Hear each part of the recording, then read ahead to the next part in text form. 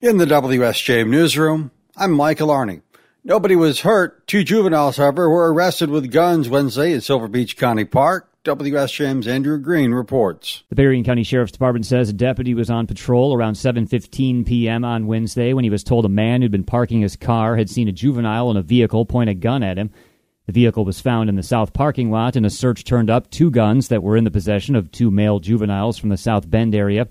They were arrested and taken to the Berrien County Juvenile Center on weapons charges. It turned out one of the guns had been reported as stolen, and police are looking into whether it was used in the commission of a crime.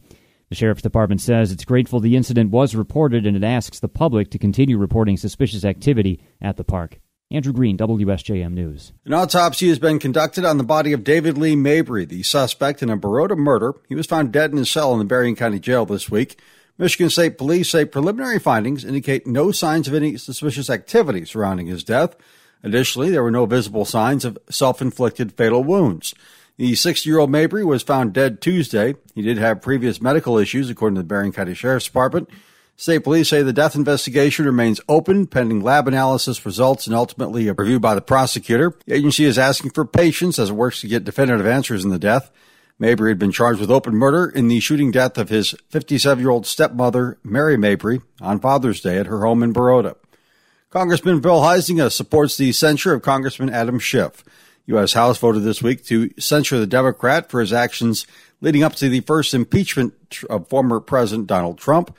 Huizenga says Schiff abused his position on the House Intelligence Committee to spread false information about Trump. You may remember that he long promised, for example, there was going to be, as he said, blockbuster information coming out about the Trump involvement with Russia, and that he, as chair of the Intel Committee, had special information that he couldn't share publicly, but this was what was driving it. It turned out all to be false.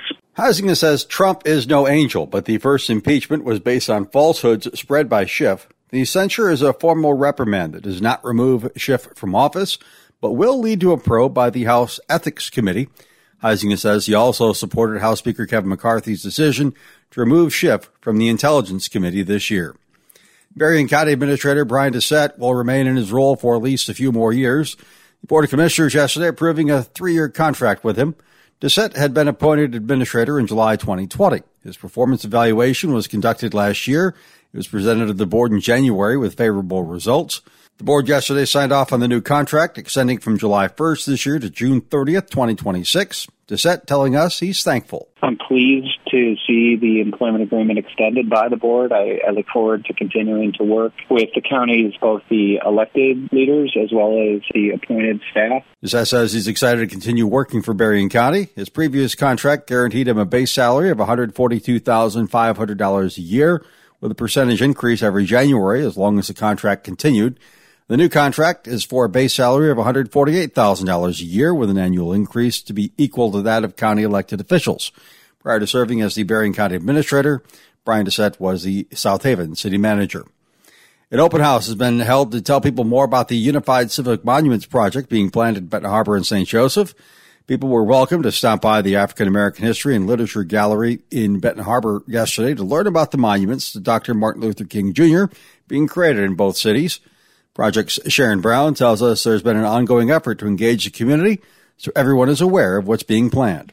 Today is part of that saturation, making sure that folks that still, as long as they keep saying they haven't heard about it yet, then that we go say we still have work to do, because that's the kind of project that it is. It's not where you get to see it all done and then you point over to it and say, yeah, they did that over there. No, that they know some of the journeys, some of the history of it. And that's what we're aiming for, really, is to get people to be some type of a level of a stakeholder. Brown says they're less than a third away from raising the $850,000 needed to install the monuments at Dwight P. Mitchell City Center Park in Benton Harbor and the Upton Arboretum in St. Joseph.